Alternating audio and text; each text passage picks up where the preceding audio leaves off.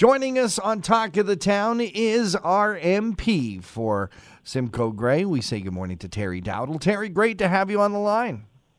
Good morning, John, and good morning, Mel. And as always, great to speak with you and see how things are going. Terry, so much to talk about today. Let's get right into her and see how much we can cover. We got you next month, too. So, first of all, of course, today is Earth Day, and a lot of people wondering if the Canadian government is doing enough for the planet, doing enough for climate change. Well, I'm quite happy as a conservative, certainly that we have a plan now as well. So I think everyone realizes we need to do more, and we need to work with our partners, not only the United States but around the world to find ways to improve the health of our environment. So I think we need to do more. We are, but I can also say that the industry out there. Whether it's our natural resource industry or whether it's car and automobile manufacturers, they're stepping up too as well, and they want to make sure that they can do their part and like I said, hit those Paris Accord numbers that Stephen Harper said he would do back before 2015. So I'm happy to see that industry is getting on board, and I think if we can find a way to get our technologies and work with other countries and find ways to make our environment healthier, I think that's great news. Many Canadians saying we're not doing enough. Where do you see the line being drawn in terms of proposing to cut emissions? Like, what levels are you guys looking at? Well, I think the key is I don't know if you've heard of our plan so far, but what we're planning or put forward is carbon pricing, and doing so.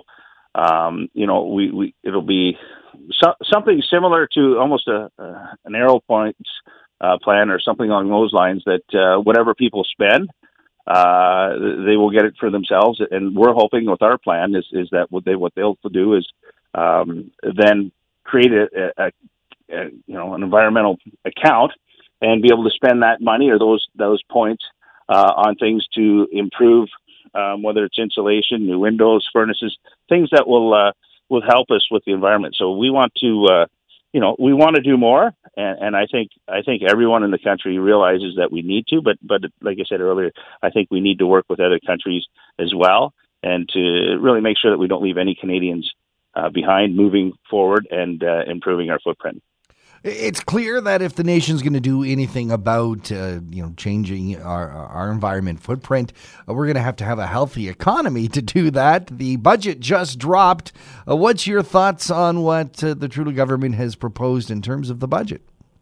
Well, I have to say this is the first one, the longest time in history, almost 2 years or a little over 2 years, actually, since we've had a budget. So, for that period of time, I think it was a little bit lackluster. I didn't get a lot of positive comments actually into my office, but I will say there were some good things that were in there that I have to give credit to, and one I think is lower credit card processing fees, which I think is a great idea.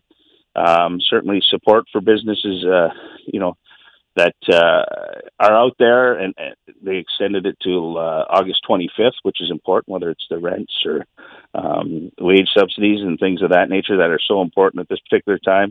They extended sick leave, which I think is a good time, and there was a bigger investment coming forward for mental health, which we will need coming out of this COVID, as there's a lot of issues that have come to light with people being locked down for so long. I would say, on the negative side, there seems to still be, which I'm surprised at, is a lack of adequate healthcare funding. I think that was a big thing we learned here during COVID, and I want to thank all the frontline workers and anyone that's out there that's helped us during this last year. But I thought for sure there would be more funding or transfers for healthcare.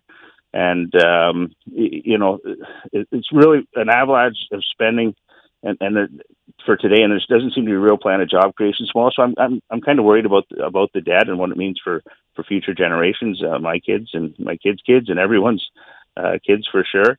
And there's a real strange thing. A lot of the seniors in our riding during the pandemic have been hit really, really hard. And as you know, I'm sure, John, when you go out, there's certainly a lot of inflation. Things are costing more and more. And which is really strange, they've created two classes of seniors. There's junior seniors and senior seniors now. So if you're 65 to 74, there's nothing in here. From 75 up, they're going to have a 10% increase in old age security and a one-time $500 payment. But we put forward a motion a month ago. Well, actually, the Bloc did, but we supported it for $100 a month increase for all seniors because they don't really get a whole lot in the old age security. And, the increases in things you can't change, whether it's your heating for your house or just driving back and forth, going to appointments, your food. We just find it really, really strange. So we're not happy about that they seem to be picking different ages of seniors. So we're still debating it. I'm actually talking to it today, virtually in the House, but certainly not happy about that. And it really seems to me more like not a real plan to fight this pandemic, but it almost seems like a plan to perhaps fight an election instead of looking long term, with no real plan to balance the budget at some point in time. You mentioned this pandemic. Of course, it continues and dramatically rising number of cases.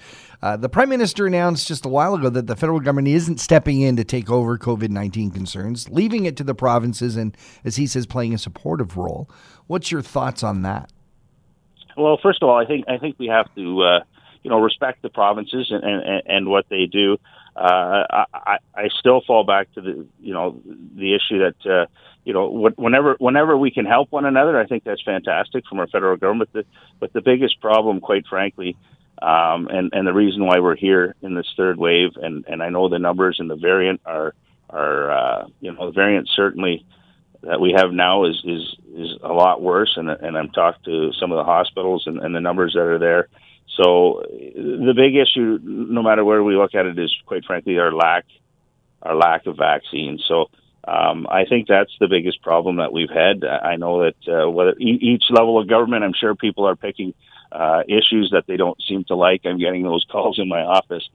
But at the end of the day, no matter how we look at it, it is our lack of vaccines, the timing that's got us to where we are now. And quite frankly, I think if the federal government could find a way, working with other countries now, the United States is certainly farther ahead than we are at this particular moment in time. But finding more vaccines, I think that's what the federal government needs to do. And I still believe in lots of calls with the variant that there's still flights coming in from countries that are high in the variant, and I can't quite understand that. And I hear from many, many residents the frustrations over the fact that this is a variant that has come from other countries, and absolutely nothing's really being done on that part of it. Do you think there should be a hard stop closing of the borders until we're done?